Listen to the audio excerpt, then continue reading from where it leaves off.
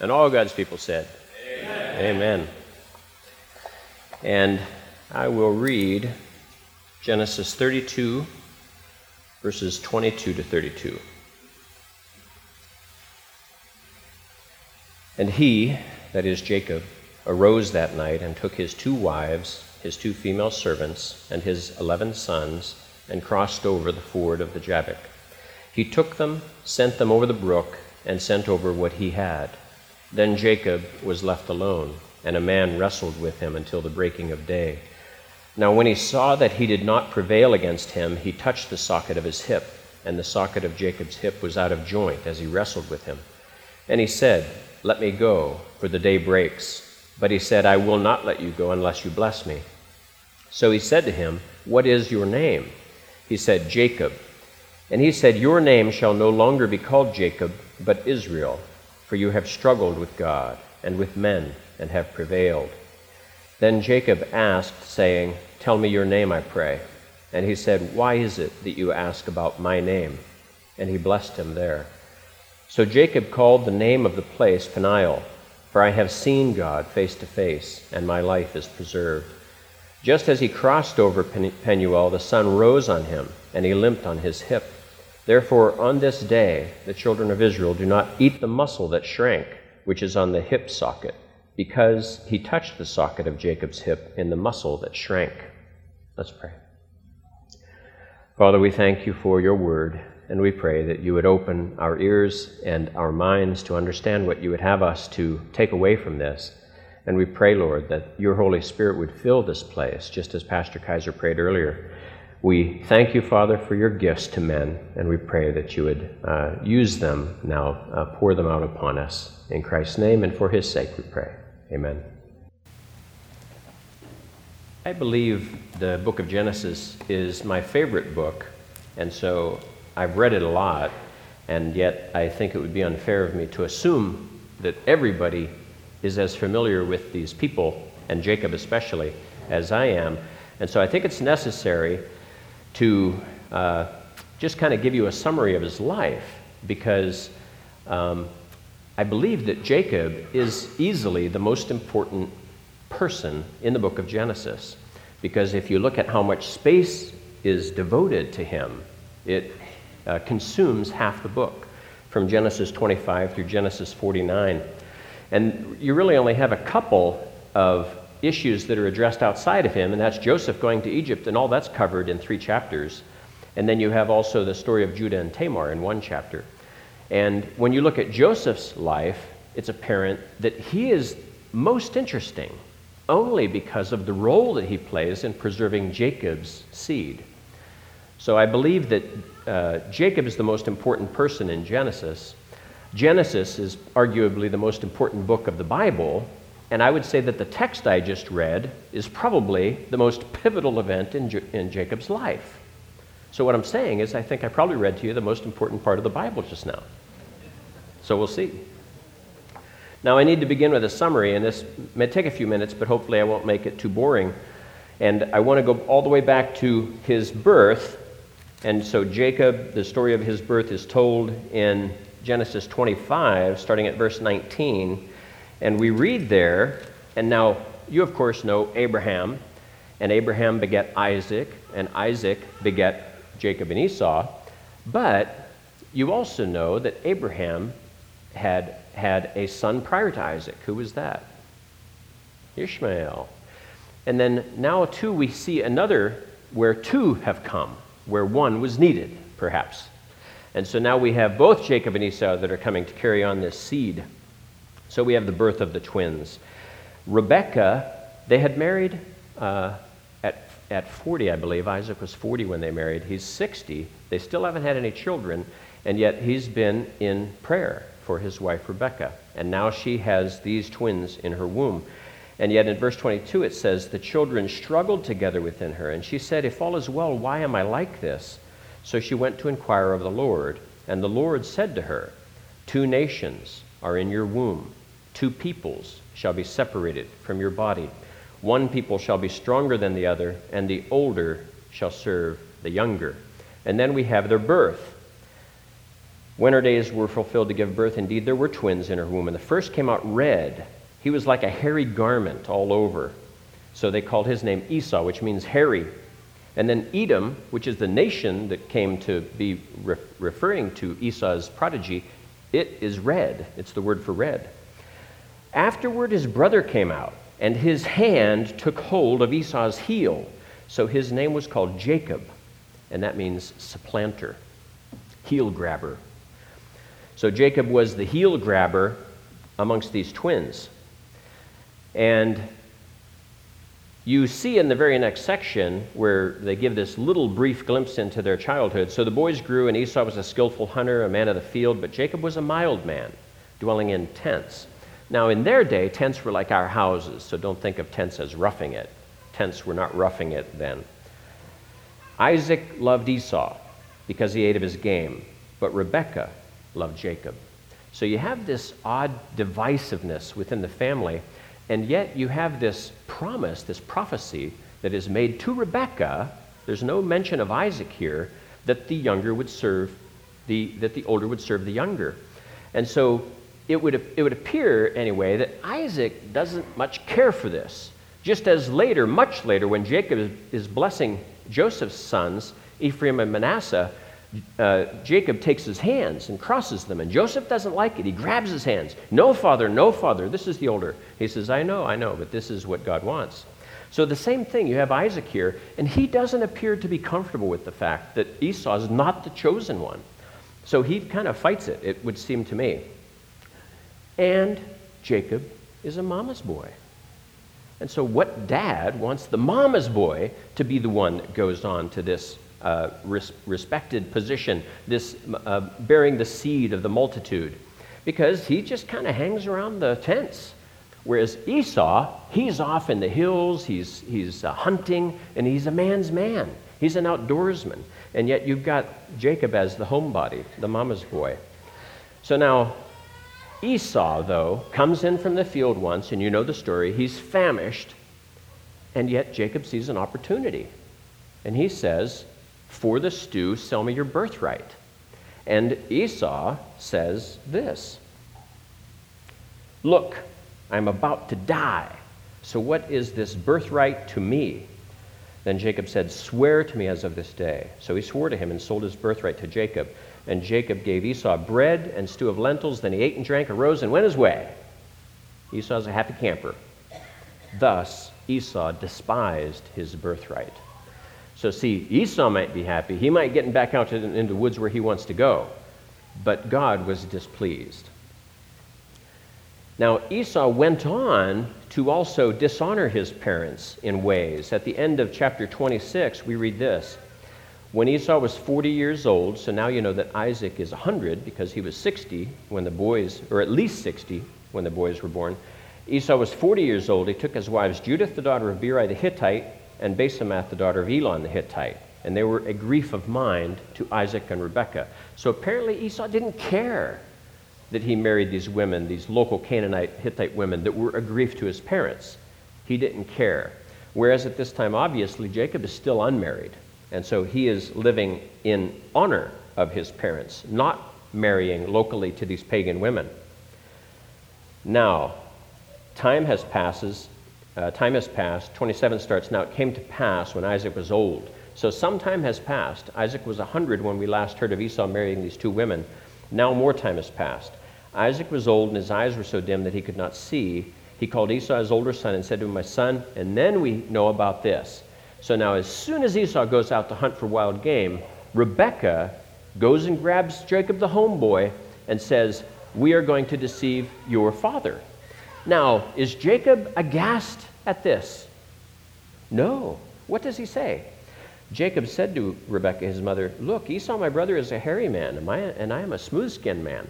So in other words, he's just pointing out the practical difficulties of fooling his father.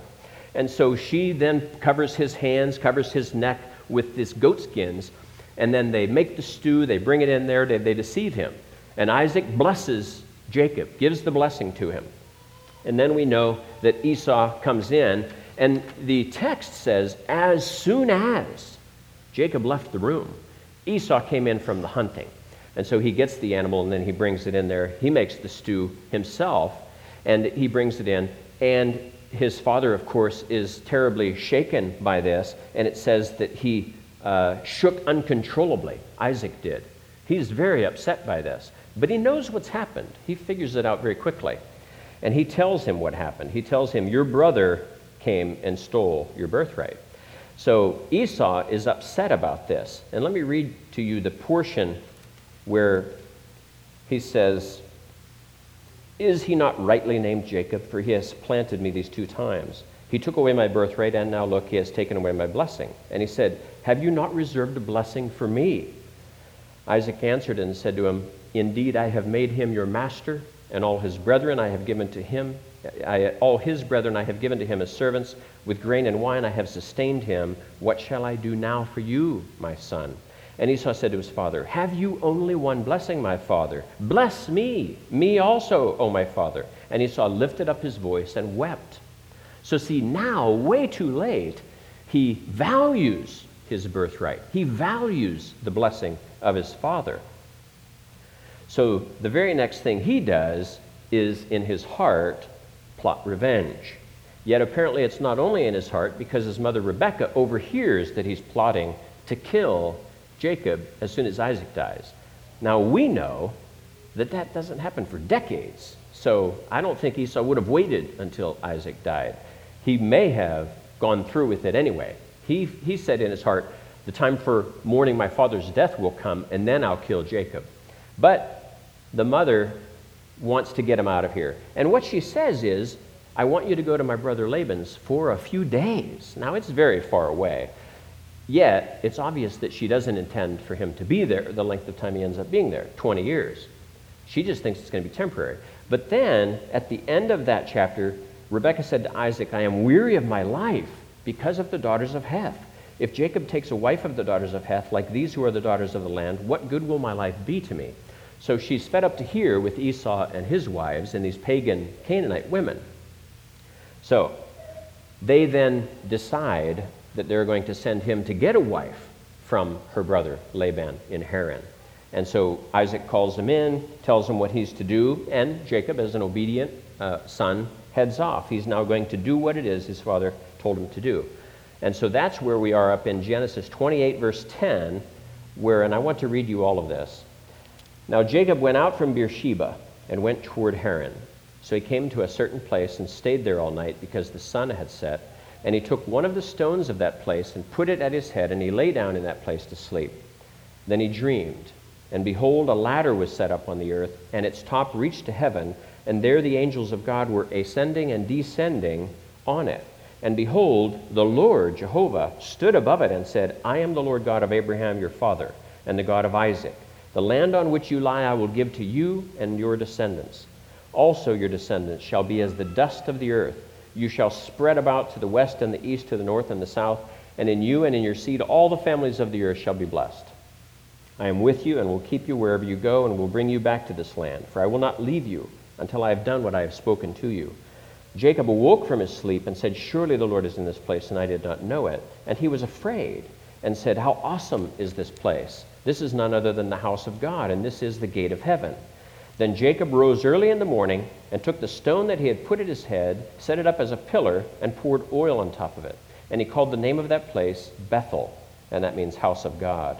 But the name of that city had been Luz previously. Then Jacob made a vow, saying, if God will be with me and keep me in this way that I am going, and give me bread to eat and clothing to put on, so that I come back to my father's house in peace, then the Lord shall be my God.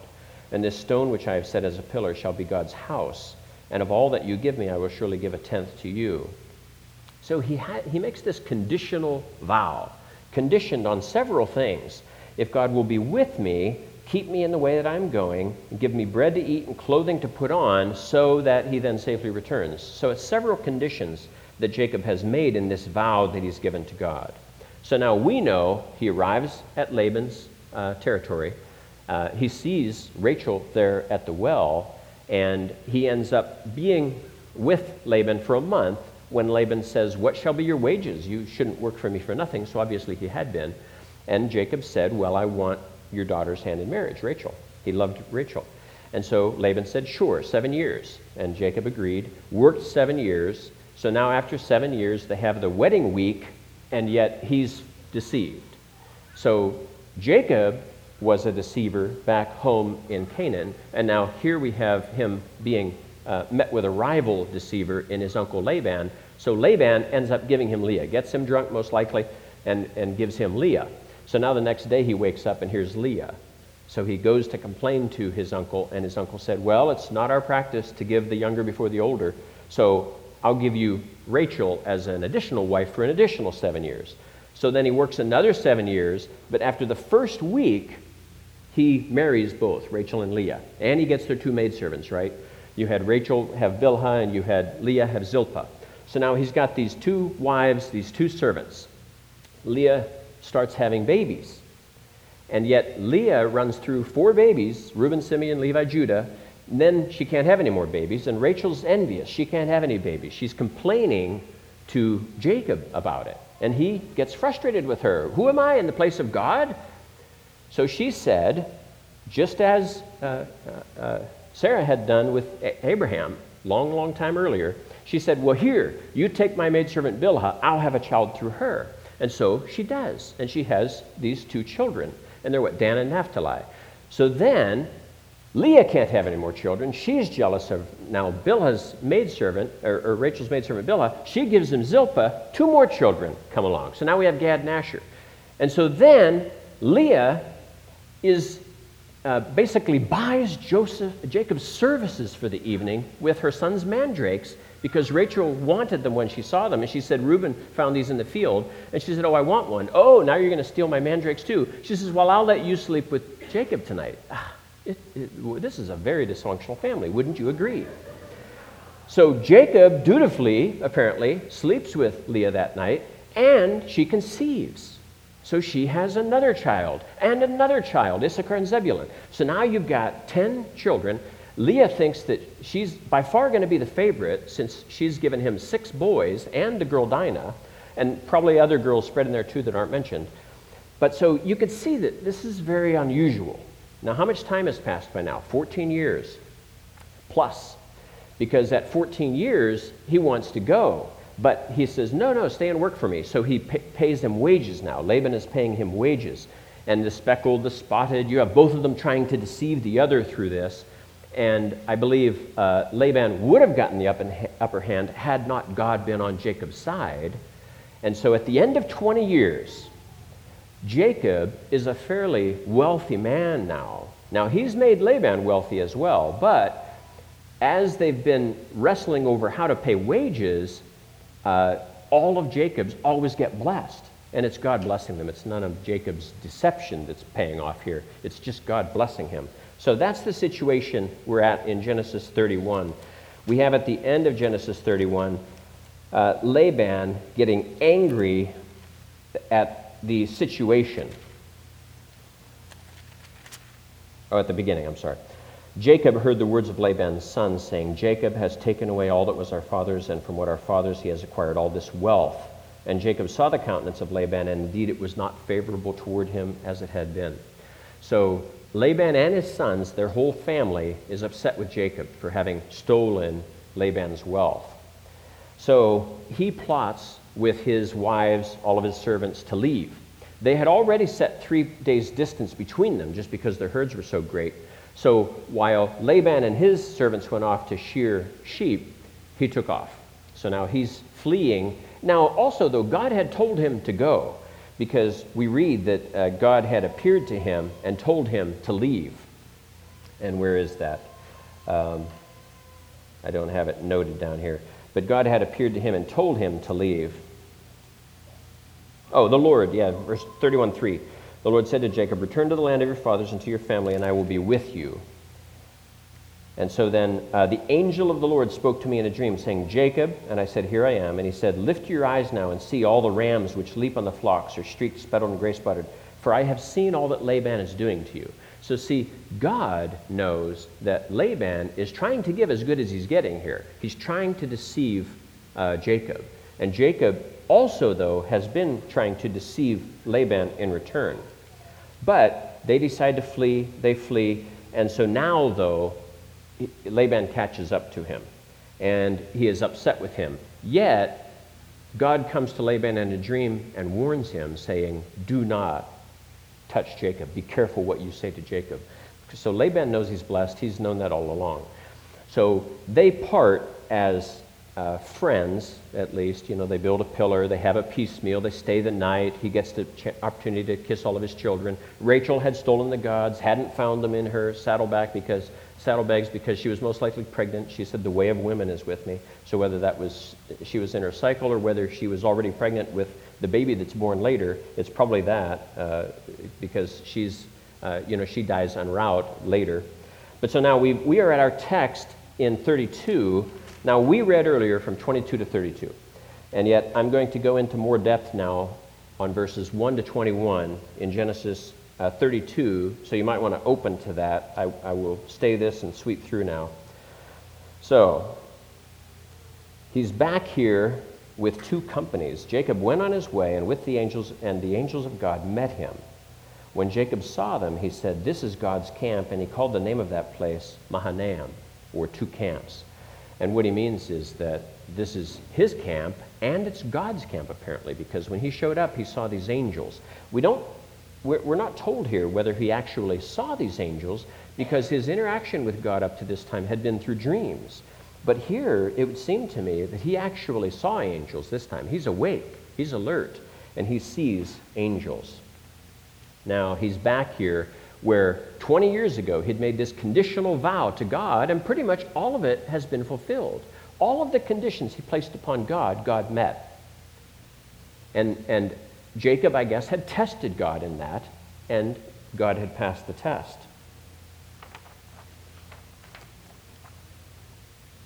He had referred to this place back then as the gate of heaven, and now he refers to it as God's camp. He names it Mahanaim, two camps. Now, remember, he had fled from Laban, right? And the whole reason he was over in Haran was that he had fled from Esau. Fled east to Haran. Now he's fleeing west from Laban. Laban abandons the chase. They part in peace. Yet now he still has this enemy to reckon with, his brother Esau. So what does he do? 32 verse 3. Jacob sent messengers before him to Esau, his brother, in the land of Seir, the country of Edom. And he commanded them, saying, speak thus to my lord Esau. Thus your servant Jacob says, I have dwelt with Laban and stayed there until now. I have oxen, donkeys, flocks, and male and female servants, and I have sent to tell my lord that I may find favor in your sight. Jacob had snuck away 20 years ago as one person.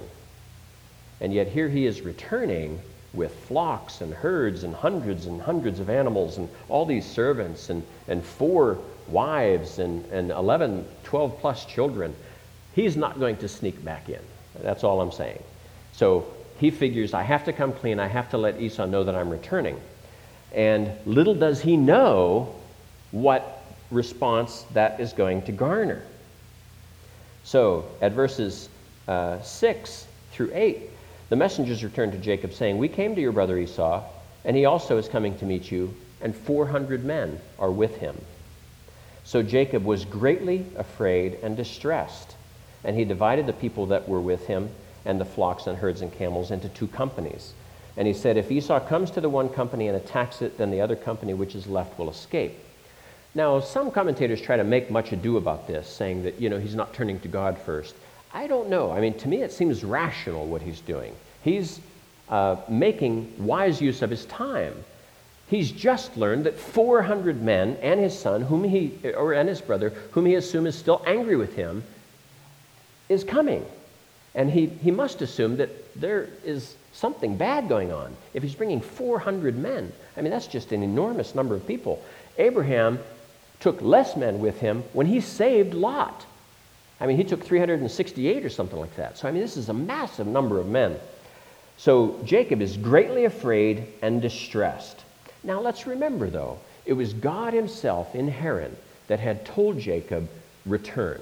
It is time to return to the promised land, and I will do it. He will protect you. So, Jacob divides everything up into 2 companies for safety, and now In verse 9, we see this prayer. And some point out that this is the longest prayer in the book of Genesis, and it's Jacob's first. Then Jacob said, O God of my father Abraham, and God of my father Isaac, the Lord who said to me, return to your country and to your family, and I will deal well with you. I am not worthy of the least of all the mercies and of all the truth which you have shown your servant. For I crossed over this Jordan with my staff, and now I have become two companies. Deliver me, I pray, from the hand of my brother, from the hand of Esau, for I fear him, lest he come and attack me, and the mother with the children. For you said, I will surely treat you well, and make your descendants as the sand of the sea, which cannot be numbered for multitude. So now, in contrast to the vow that he'd made 20 years earlier, which was conditional in so many ways, here, all of it is unconditional, except for the fact that he's pointing to God, what God himself has told him. He's reminding God of his promises. First, he says, O God of my father.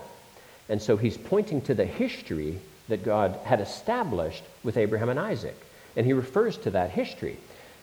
That is the history that he sought when he deceived Esau into giving him the birthright, and when he deceived Isaac into giving him the blessing. He wanted that destiny. He went about getting it in all the wrong way, but he wanted it. He was hungry for it. And here he's pointing to God, O God of my father, and he reminds him of these past promises. And he says, you told me to return to my country and you would deal well with me. So he's reminding God of this promise he'd just made a few weeks earlier.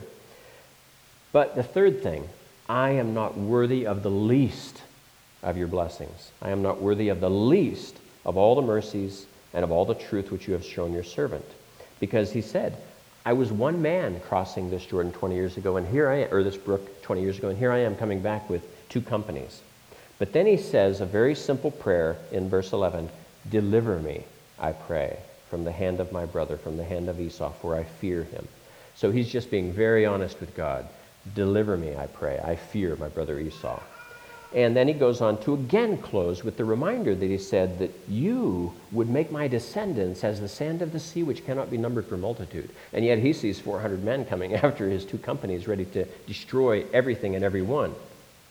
So he reminds God of all of these promises.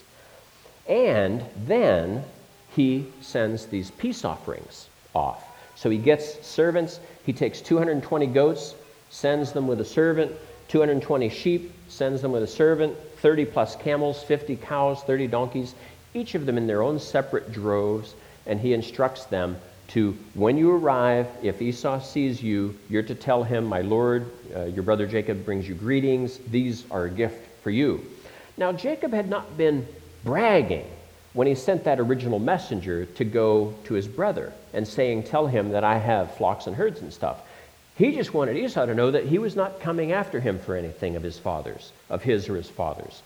He just wants to be left alone. He doesn't want to take or steal or in any way have Esau regard him as being greedy and wanting to return for stuff.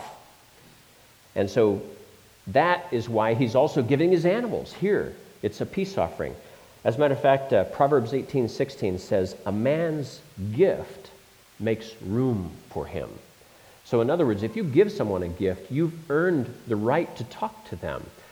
Just this past week, I had lunch with a fellow that I don't work with directly, but I'm dependent on him for stuff. And my director said, you'd better get a better relationship with that team because we're having trouble knowing what's going on with them. And so I bought him a lunch. And one of my teammates said, oh, I haven't been able to get him out to lunch. I said, well, did you offer to buy him lunch? Oh, well, no, I didn't. So a present like this buys time. You're buying time. So that's what he's trying to do. I think it's very reasonable. It's very logical. It's not deceptive in any way. He's just trying to protect his life and his family's lives. So now, we get up to verse 21, and we read this. All of these have gone over, and he says, so the present went over before him, but he himself lodged that night in the camp. Now, he still has his personal family with him on the west side of the Jabbok. Then we get finally to the text that we'd read at the beginning. So now we really start the sermon. So you can start the 45-minute counter now. So, verse 22. He arose that night and took his 2 wives, his 2 female servants, and his 11 sons, and crossed over the ford of Jabbok. He took them, sent them over the brook, and sent over what he had. Then Jacob was left alone. So all of his stuff has now gone east of that little brook, yet he himself comes back without anything, just as he was 20 years earlier. He wants to be seen by God as being just as he was before, as empty of his wealth as he could be. He needed to be alone, and the very first thing you then see, then Jacob was left alone, and a man wrestled with him until the breaking of day. So see, Jacob had made himself available to God, and God jumped on the opportunity. Now, you know it's God. The title is Wrestling with God. We've read it already. I could maybe hide it from you and try to reveal that a little bit at a time, but it's pointless.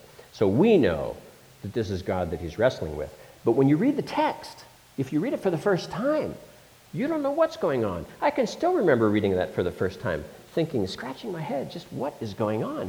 Why is this person wrestling with Jacob? It just seems so unusual. But you know, Genesis is filled with little mysterious unusualities like that.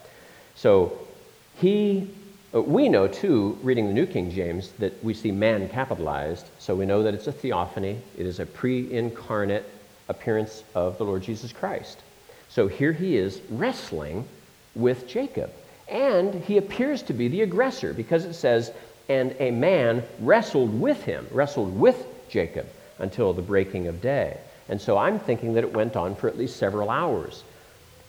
Jacob, I don't think, had intended to do this early in the evening when he'd sent all the droves off and then he camps down for the night. He'd prayed and then he'd made camp.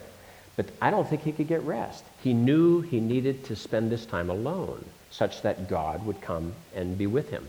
So he sent his whole family across in the middle of the night, a very odd thing to do, but yet he did it such that he could be there. So now it's probably about midnight, 1, 2 in the morning or something when this theophany comes and starts wrestling him.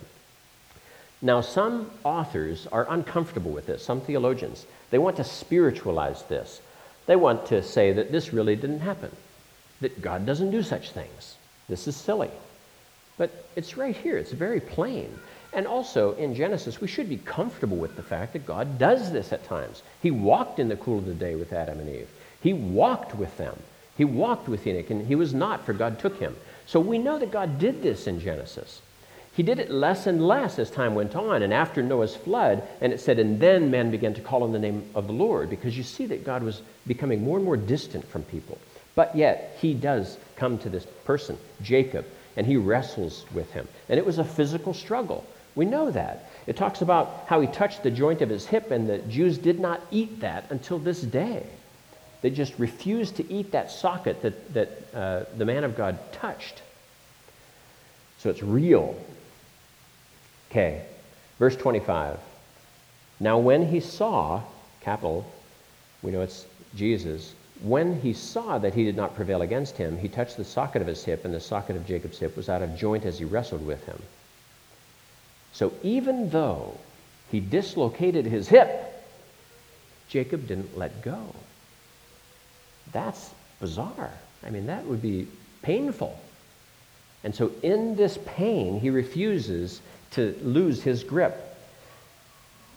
And so now, obviously, Jacob knows that this is no man that he's wrestling with. Whether he knew it before, he knows it now, because no simple touch would dislocate a hip. It almost goes out of its way to say how gentle that must have been. So there was this infinite power that could have done whatever it wanted. So he did not prevail, though. The text says he did not prevail against Jacob. And yet, with that power, he could dislocate his hip. So obviously, he was taking it easy on Jacob, right? We have to believe that. Now, he says, let me go, for the day breaks. But Jacob said, I will not let you go unless you bless me. So Jesus said, let me go, for the day breaks. I will not let you go unless you bless me. And then he responds, what is your name? And again, you have to realize that in this culture, a name is everything. A name is who you are, it's your identity. It's like our social security number, I guess, huh? No. But it's your identity. It's who you are. And he was named Jacob for a reason. He was the supplanter. He's holding on to Esau's heel when he left the womb. And his character was consistent with that name until now, until this moment. Jacob replies, Jacob. So he admits, yes, I'm Jacob the supplanter. But yet, what does he say? He said, your name shall no longer be called Jacob, but Israel. For you have struggled with God and with men and have prevailed. Now, Israel, I have it in my notes as prince with God, but also I have it as one who strives with God, or even shortened to strives with God.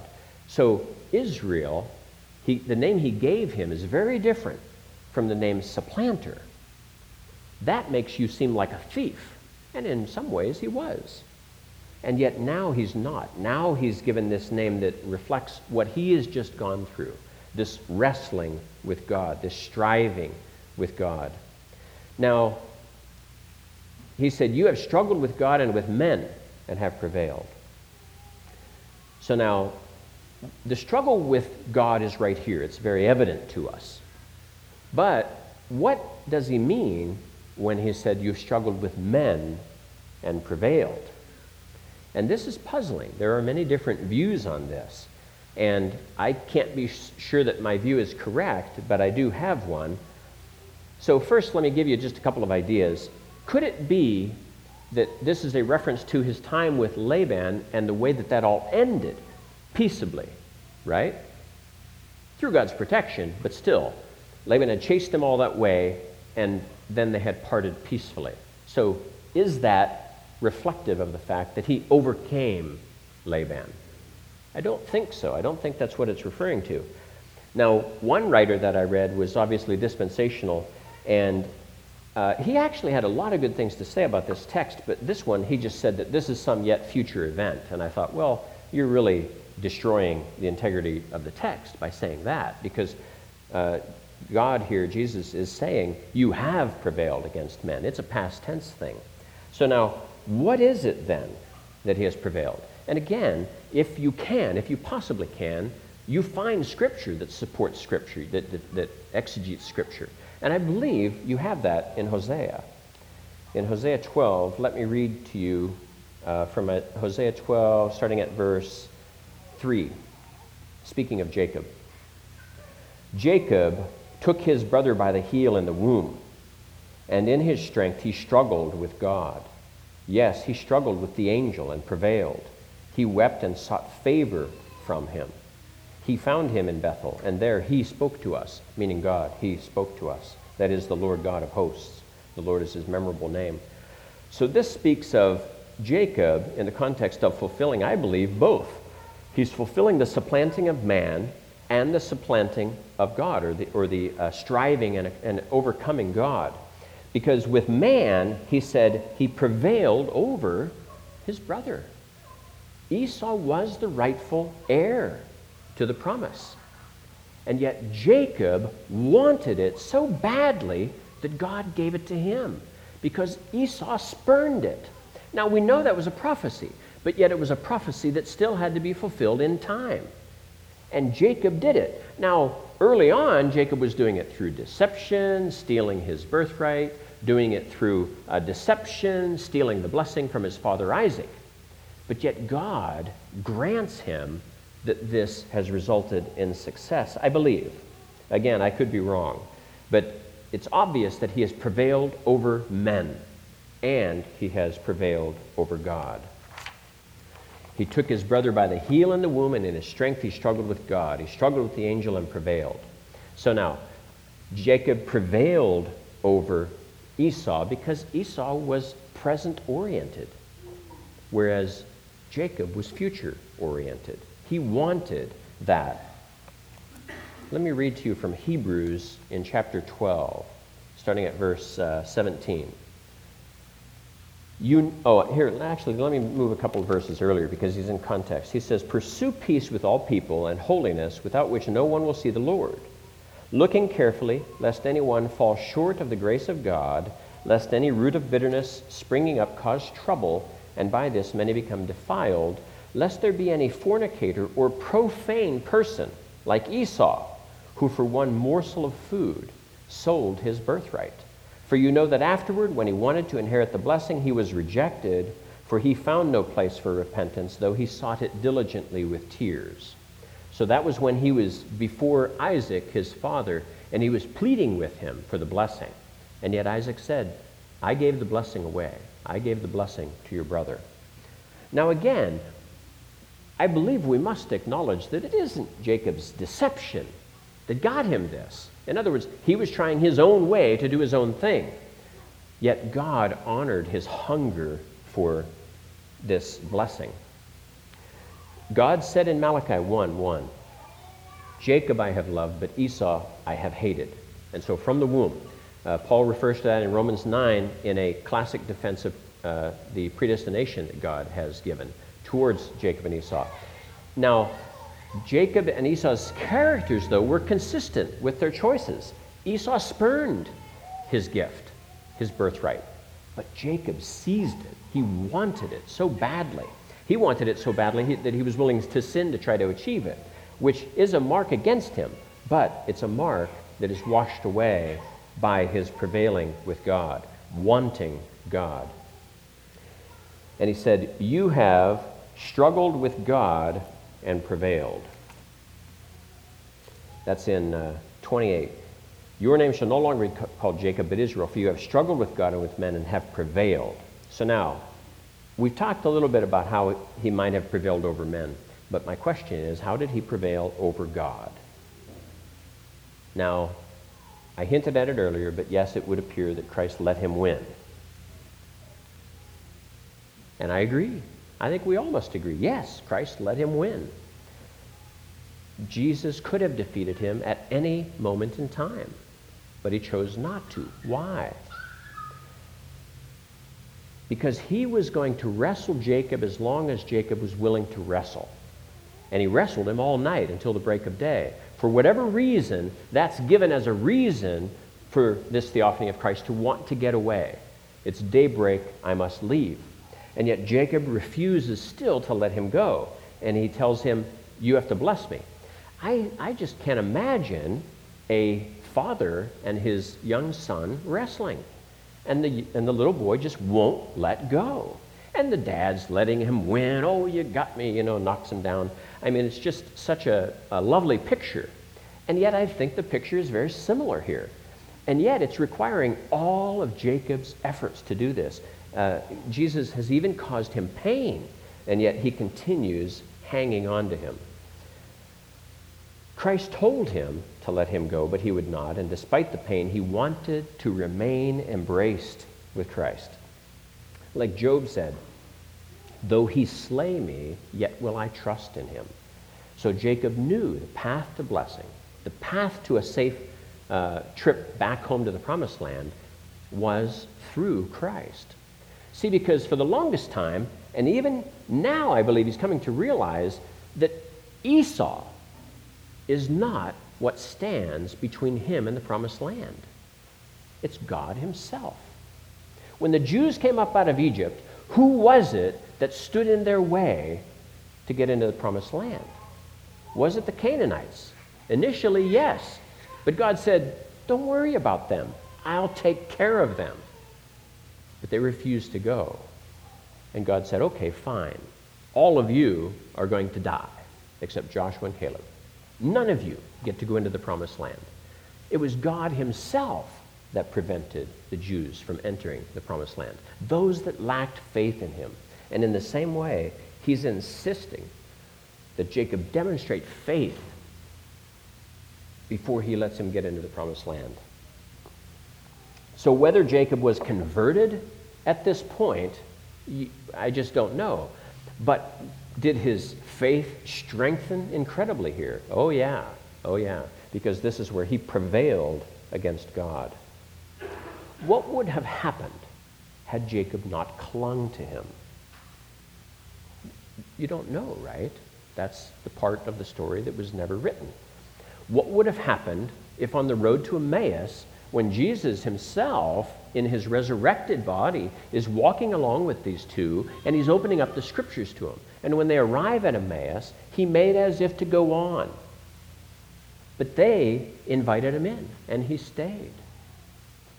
So what is going on here is that Christ must be pursued.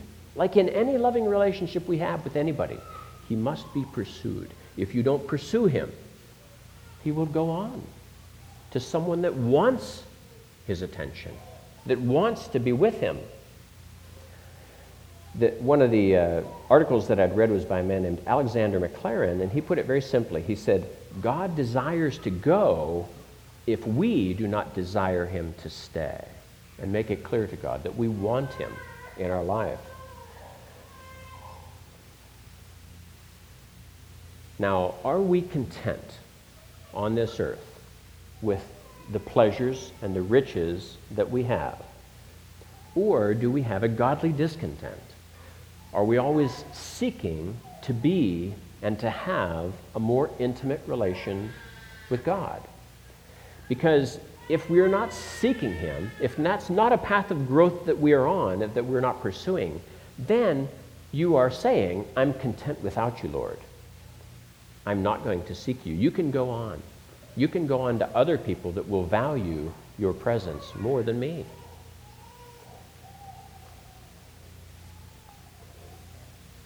Jesus said that it is difficult for the rich to get into heaven. And I believe in a way that's why Jacob felt it necessary to have all of his belongings go across that Jabbok so that he could just be there, be just a man, ready to face God. And it's the same for us. Independent, self-sufficient people don't seek God. They don't feel they need to seek God. And yet, to the degree that we are wealthy, can make us independent and self-sufficient. So it is our prayer that if we are that, if we are independent and self-sufficient, and it's interfering with God's ability to be with us because we just don't have that hunger, we ought not be independent and self-sufficient. We have to give that up. We have to do as Jacob did. Cast that on the other side of the brook. Go to be with God. Seek that time with God. We all must have that quiet time with God. Let's pray. Father, we thank you for your blessings, and we thank you for your presence. And we know, Lord, that so rarely do we truly hunger for your presence, and especially to the degree of causing pain or enduring pain in order to remain with you, as Jacob did. Yet, Father, you hurt us only as a friend does. Faithful are the wounds of a friend. And so we pray, Lord, that you would hurt us, cause us to realize our need for you, that we must have a hunger for your presence in our lives.